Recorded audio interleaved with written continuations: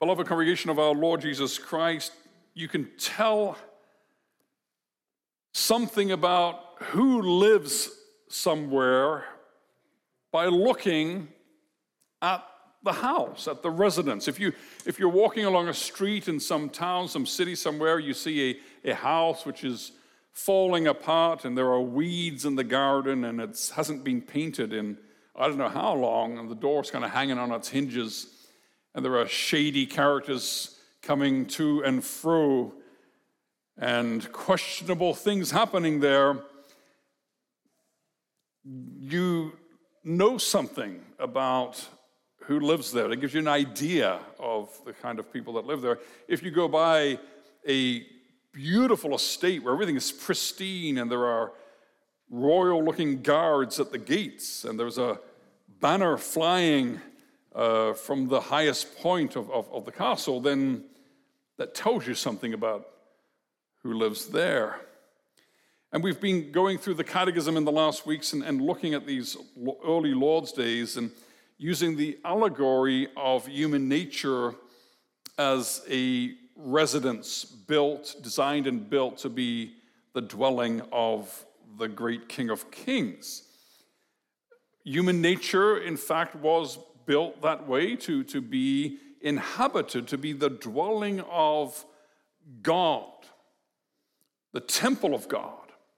And the blueprints for this glorious residence, this royal residence, the blueprints are the law of God. That's what we were built, that's what we're designed to reflect, to live and to act and to be according to the law of God, which is very simple. Love God and love your neighbor. We're designed to be a place, a dwelling of the Most High God in which there was pure love for him and for others. Now, when we look around the world, and even when we look in the mirror, we don't see that. We see fallen human nature. The Apostle Paul speaks about fallen human nature and says that fallen humans live hating one another and being hated. And we can put a lot of makeup on that and we can hide it and be sophisticated about how we hate each other. But outside of Christ, that's the diagnosis of the Scripture, that we live in hate, no matter how much we try to hide it. Now, we've been through the part of the Catechism which deals with that, the fact that we're dead in our sins and misery. We've been to Lord's Days 5 and 6, and we've learned that God has provided a solution to the problem of man's sin and man's fall. There is a Redeemer, and his name is Jesus Christ. He is true man, and he is true God. He has all the resources and all the ability to save fallen sinners. He comes to that falling apart, condemned ruin, which is fallen human nature, that which is slated for eternal demolition and destruction, and he renews. He brings life out of death. He brings perfection out of imperfection. Now, the Lord Jesus, having lived in this world and suffered and died and risen again and ascended into heaven, is the first perfect human being who has never sinned. The first one. The first one who has never, ever sinned, and he is in the presence of God as the head of the new humanity. In Christ, humanity is restored to be that glorious, fitting habitation of God that we were designed to be. And so that's the exciting news of Lord's Days 5 and 6, celebrating the power of the gospel of our Lord Jesus and his saving work. Now, we just read Romans chapter 5, and in the back of our mind was that question of Lord's Day 7. Are all men then saved by Christ just as they perished through Adam? We went into great detail about how all human beings inherit that fallen, ruined state of humanity in our first father, Adam.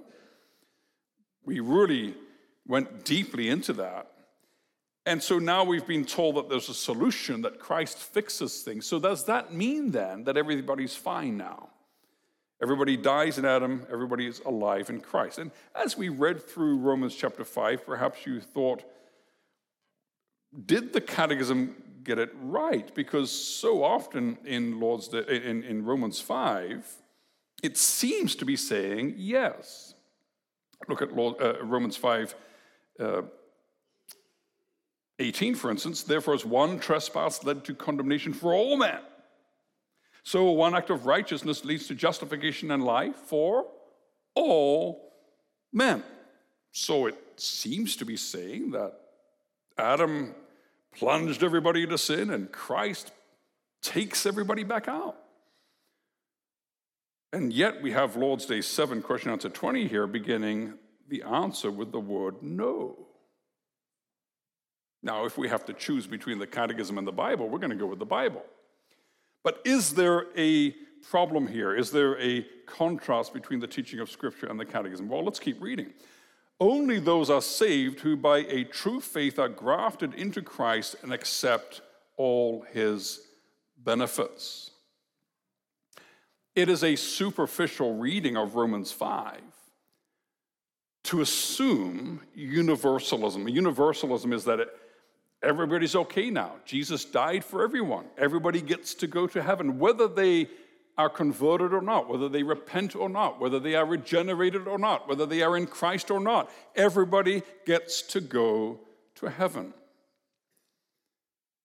And in terms of our allegory, that would mean that it pleases God not only to move into restored and redeemed and renewed palaces, that new nature that we have in Christ, but that he will also move into those condemned ruins full of lurking evildoers and be quite happy to live in those places as well, in unregenerate sinners. And that simply does not fit with the general teaching of Scripture or the character of God as we know him in the Scripture.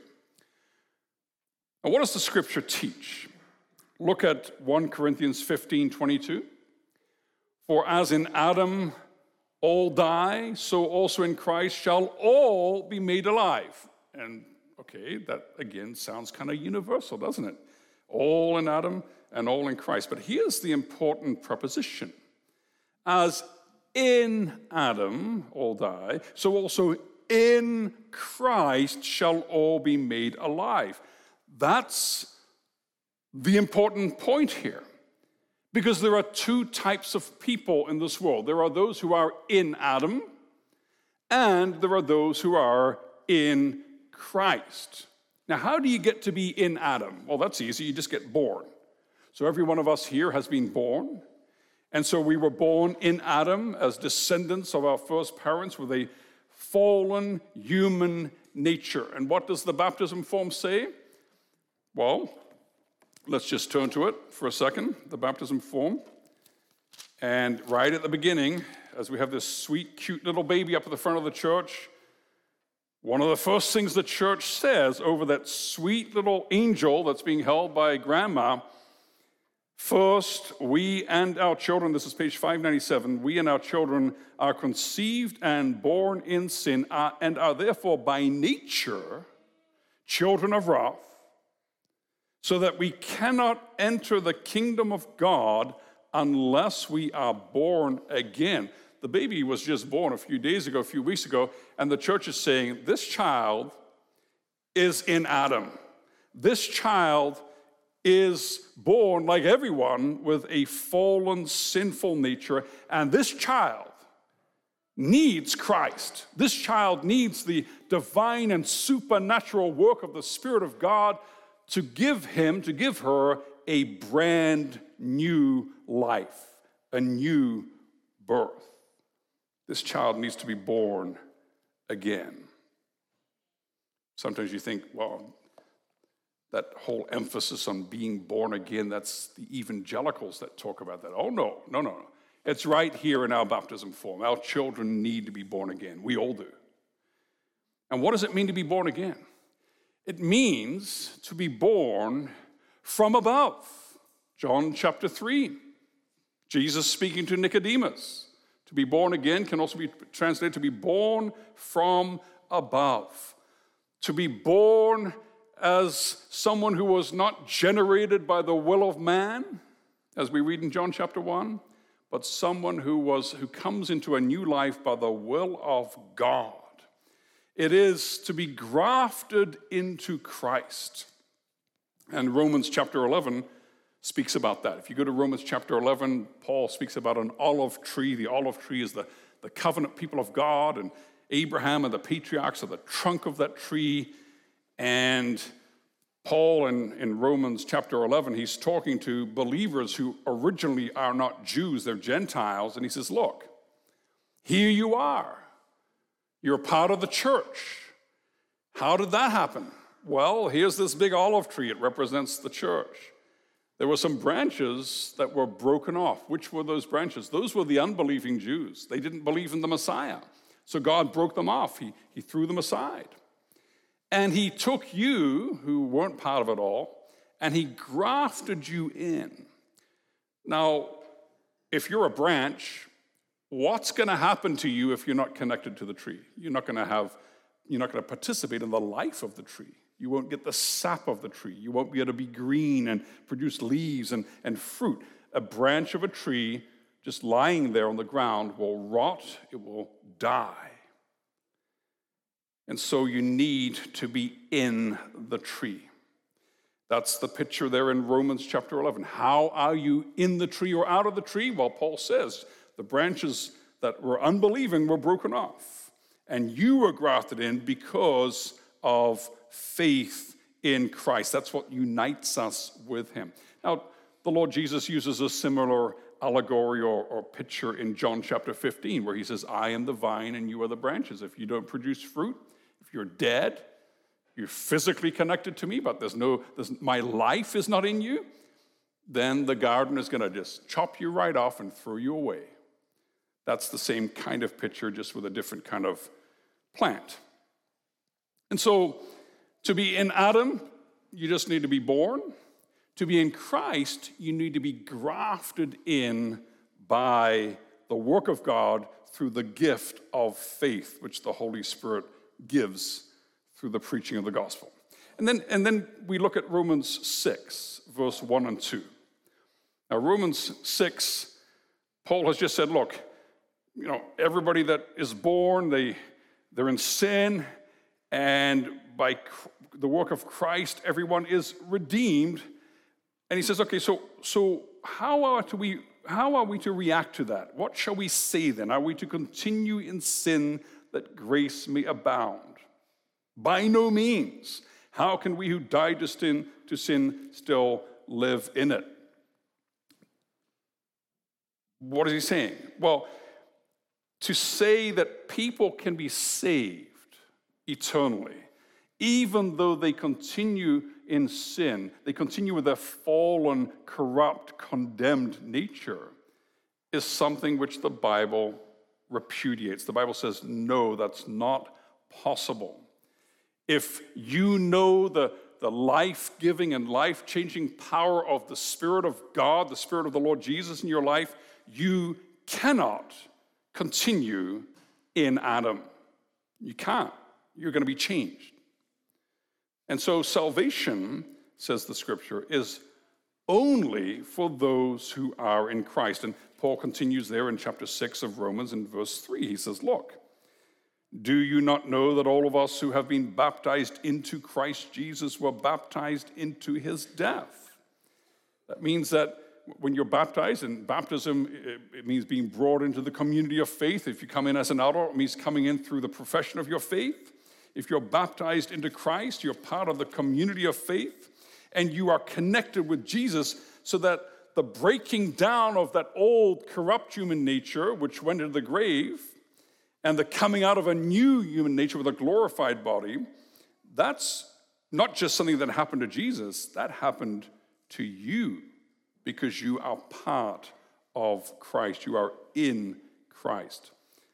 And so how do we get to participate in that? How do we get to identify with Jesus as he leaves the brokenness and the corruption of the fallen human nature behind, he had no sin, but he lived in a body which was experiencing the consequences of the fall. And as he left that behind and came out of the grave to a new life, how do we participate in that? Well, question answer 21 tells us we need to be grafted into Christ by a true faith. And what does that mean? Look at answer 21. I accept as true all that God has revealed to us in his word. It's that simple. How did we fall? We fell by not believing what God said. Adam and Eve said, well, God said this and the serpent said that. We'll go with what the serpent said. They didn't believe God. That was the problem. They didn't believe the word of God. And then they acted according to their disbelief, their unbelief. And so that's how we fell. How we're redeemed is to go the other way.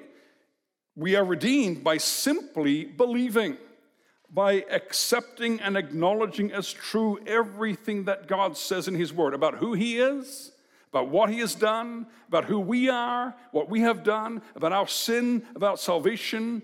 Everything he says, we believe. That's true faith. But it's not just that. It's not just a sure knowledge, because you can have the Bible memorized. And I know of scholars I know of a scholar who can quote from memory most of the Old Testament in Hebrew. He knows the Bible back to front, better than a lot of Christians, but he doesn't believe in Jesus. It's not enough to only know and to even say that it is true.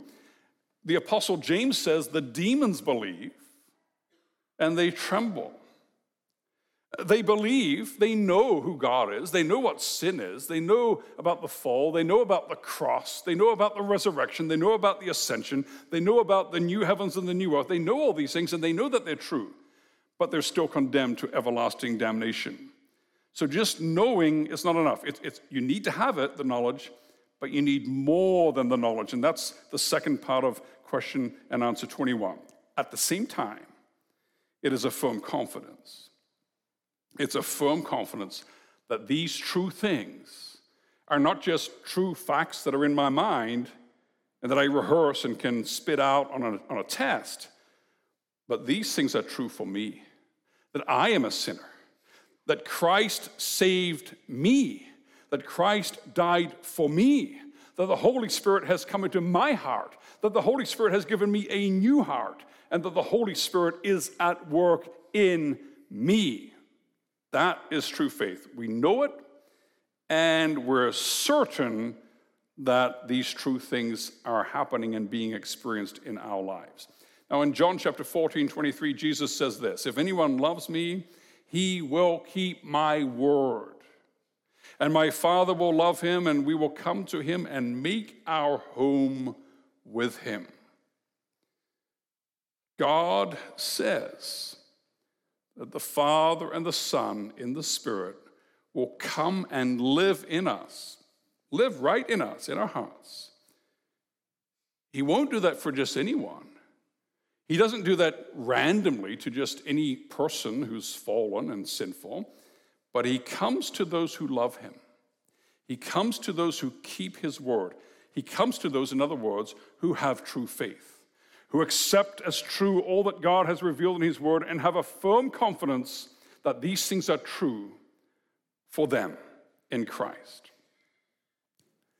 And when we have true faith, then God moves in to our hearts, and he dwells in us as a residence which is fit for the King. Now, question answer 22 says, okay, well, can you tell me what the content of this faith is? I mean, you said I need to know as true everything that God has revealed in the Word. I need to be confident that it's true for me, that there's forgiveness, there's righteousness. But tell me what I need to believe. What is the content of the faith? And the answer is there in question answer 22. I got to believe everything that is promised in the gospel. From beginning to end, from Genesis to Revelation, I have to believe what is promised in the gospel. And the articles of the Christian faith, look at them as you see them on page 524 there. This is just walking through the history of redemption. It's walking through from Genesis to Revelation. It's the incredibly beautiful and elegant and succinct summary of the entire historical record of the Scripture. All of the things that God has done and promised. It begins with Genesis, with creation. It goes on to Jesus Christ, Genesis 3:15, all the way through to the birth of our Lord Jesus Christ. It goes through his conception, his birth, his suffering, his descent into hell. This is the Gospels. His ascension into heaven, that's the end of the Gospels, the beginning of Acts. His sitting at the right hand of God, the Father Almighty, and coming to judge the living and the dead. That's all through the epistles and through to Revelation. And then finally, the life everlasting at the end. That's where the new heavens and the new earth, which we read about at the very end of the Bible. This is the Apostles' Creed is not something that a bunch of theologians one day they got together and said, you know what, let's make up some theological truths that will force people in the future to memorize so that they're good people and they're good Christians and they get into heaven. That's not what happened. This is simply the church saying, you know what, this is what the Bible tells us. But it's not just a random collection of truths. It is a confession and a summary of what God has told us about himself and about us. We need to take God at his word. We need to acknowledge who he is, what he has done. And we need to trust that he will do what we cannot, that he unites us with Christ so that we're no longer just in Adam in condemnation, but we're in Christ in redemption. And Paul speaks about that in Romans 6, as you look at verses 3 through to 5. Paul speaks about that. He says, look, if you believe and are baptized, because baptism and belief go together, you're baptized into his death, you're buried with him by baptism in death, so that as Christ was raised from the dead by the glory of the Father, we too might walk in newness of life. For if we have been united with him in a death like his, we shall certainly be united with him in a resurrection like his. What is he saying? He's saying this: we share with Jesus in the destruction of the flesh. Who died on the cross was the very incarnation of sin. God made him to be sin who knew no sin, so that in him we might become the righteousness of God. What died on the cross was the very made into fleshness of our sin and the sin of all those who would be saved. That was crucified. It was nailed to the cross, and it died. It died. And then what rose was the new man, innocent and holy and righteous, and having fully kept the law of God, with a glorious new body. This is the picture. Jesus dying and rising again is the picture of our death to sin and our regeneration, our being born again, getting a second life, getting a new life, a resurrection life, a life which lives in the newness that we have in the Lord Jesus, being remade after the image of God in true righteousness and holiness. So in terms of our picture, that allegory, it's Christ coming into our life and smashing and ripping out all the old gross stuff that belongs to the old nature and totally redoing and renovating and renewing us according to his nature, the new human nature that we have in Christ. And so that's what God is doing. That's what Jesus did for you. That's what the Holy Spirit of Jesus Christ is applying to you. He's making you into a temple fit to be the very habitation of God. He's turned your heart into a royal residence with Christ on the throne. And the only way to experience this is to be so closely identified with Christ that you share in all of his benefits and everything that he has done. This whole idea of being changed and renewed and regenerated is not randomly handed out to every human being that's sinned in Adam. It is for those who are grafted into Christ by true faith. This is how Paul puts it in Galatians 2:20.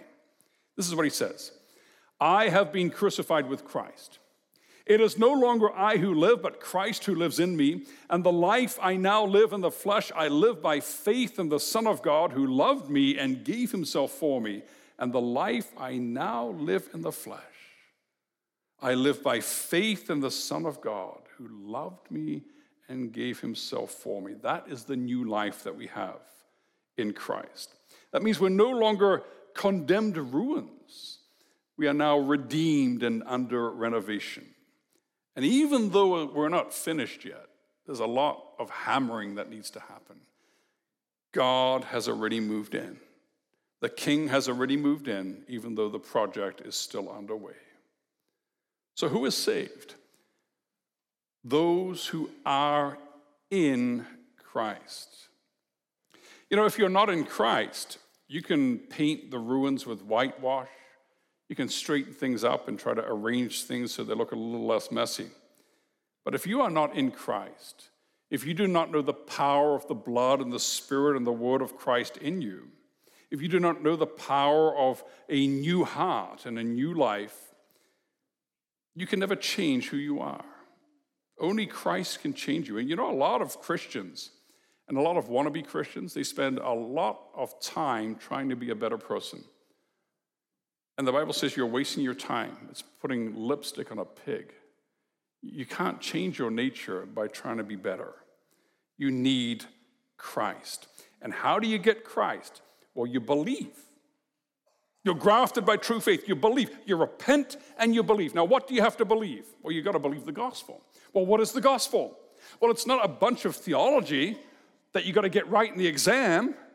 When the Lord Jesus returns on that great day, he's not going to set us all in school desks at picks and make us write an exam. And if we don't get all the theology right, then we're not allowed into heaven. That's not how it works. The gospel is summarized in the creed. Now look at the creed for a second and see what it says in Article 1. I believe in God the Father. Look at Article 2. I believe in Jesus Christ, his only begotten Son, our Lord. Look at Article 8. I believe in the Holy Spirit. Now, Article 9 says, I believe. I believe a holy Catholic Christian church. I don't believe in the church. I believe in God. I believe in God the Father. I believe in God the Son. I believe in God the Spirit. That is faith. Not to know some theology, not to memorize the catechism, but faith is to know and love God. Not to know about him, not to know him intellectually, but to know him intimately. And when the Bible talks about knowing, it's the kind of knowing which is so deep, so intimate, and which draws the knower and the known together so closely that the Bible uses that verb in the Hebrew to describe the love between a husband and a wife. Adam, in the original language, and in the King James, you can still read it there, Adam knew Eve, his wife, and she conceived. That's the kind of knowing. It is an intimate knowing of deep love. That is how we know God. That is the content of the Christian faith, to know God. I'm not making this up. That's what the Bible says. John 17:3. And this is eternal life, that they know you, the only true God, and Jesus Christ, whom you have sent. Notice that Jesus doesn't say eternal life is knowing about God. It is knowing God. Knowing God the Creator is my Father. That God the Son is my Redeemer. That God the Spirit is my sanctifier. That he's the one who is working in me and changing me so that more and more I become what a real human being is supposed to be, a reflection, an image of the Lord Jesus Christ. To be a believer is to know God, to love God, and to want to reflect God more and more.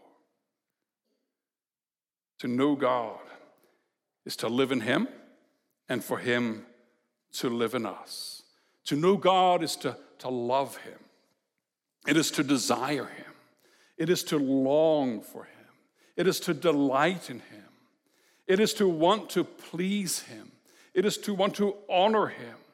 When you are in love and you hear the voice of your beloved, your heart just thrills. And when we hear the voice of God, there's nothing more, there's nothing better for us than to hear him speak to us, which is why a true Christian never lightly abandons the gathering of God's people.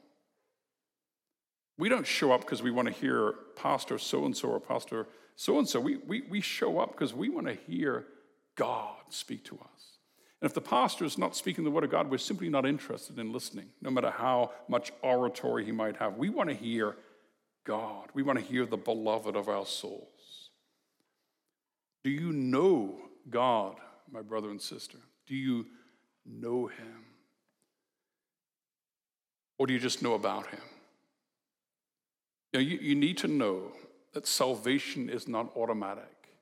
This isn't a factory or an assembly line here where we stamp kids with the water of baptism and shove them through the catechism years and get them professed and get them off to heaven when they die. That's not how it works. Salvation is not automatic.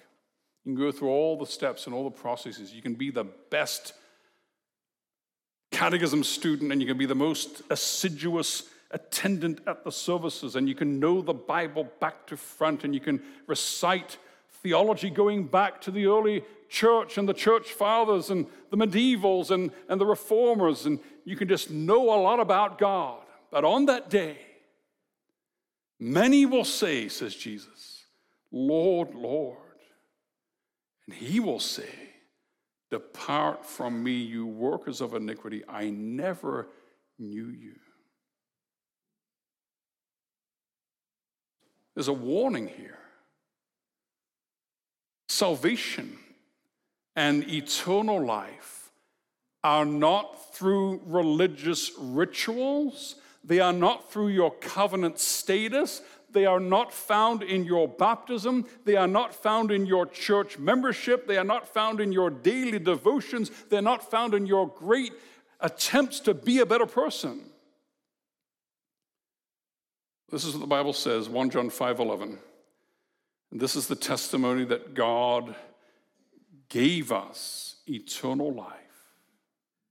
And this life is in his Son. This life is in his Son. Are all men then saved by Christ just as they perish through Adam? No. Only those who are saved, who by a true faith are grafted into Christ and accept all his benefits. And this is the testimony, that God gave us eternal life, and this life is in his Son. Whoever has the Son has life. Whoever does not have the Son does not have life. That's what the Bible says. You must have the Son. You must know the Son. That is life, to know God the Father and Jesus whom he has sent, Jesus the Son whom he has sent. And it is worth giving up everything. It's worth throwing everything aside. It's worth giving up all that you own. It's worth giving up all of your relationships. It's worth giving up your health and your life itself to have him. That's what Paul did. Paul threw away all confidence in the flesh. In Philippians 3:8, this is what he says, indeed, I count everything as loss. All the great big list of how good a person I was as a Pharisee and as an Old Testament Christian and a knower of the law. I threw it all away. I count everything as loss because of the surpassing worth of knowing Christ Jesus my Lord. For his sake, I have suffered the loss of all things and count them as rubbish in order that I may gain Christ. You know, Paul had a good thing going. He knew his stuff. He was well-trained. He was famous. He was articulate. He was knowledgeable in the law. He could have had a great job and a very, very comfortable living there in Jerusalem for the rest of his life. You know what he chose to do? He threw it all away. He He went wandering around the ancient world, getting shipwrecked and getting beaten and getting thrown to the lions and imprisoned and finally dying. Why would he do that? He says, for his sake, I have suffered the loss of all things and count them as rubbish in order that I may gain Christ. And brother and sister, I sometimes wonder about us, about me. You know, how much does it cost me to be a Christian? How much does it cost you? No one's putting us in prison. There's no lions that they're throwing us to. They're not taking away our houses and our goods. They're not beating us in the streets. They're not killing our loved ones. What if they did? What if they did? Would we continue in the faith? And today, God reminds us as we look at Lord's Day 7 and 8. He reminds us of what true faith really is. It is to be ready to give up everything, to know God in Christ Jesus our Lord. That is the gospel. That is the Christian life. That is the confession of the church. That is salvation, to know Christ, to know the Father of Christ, to know the Spirit of Christ, the one true, triune, eternal God, to know him and to know life in him. Amen.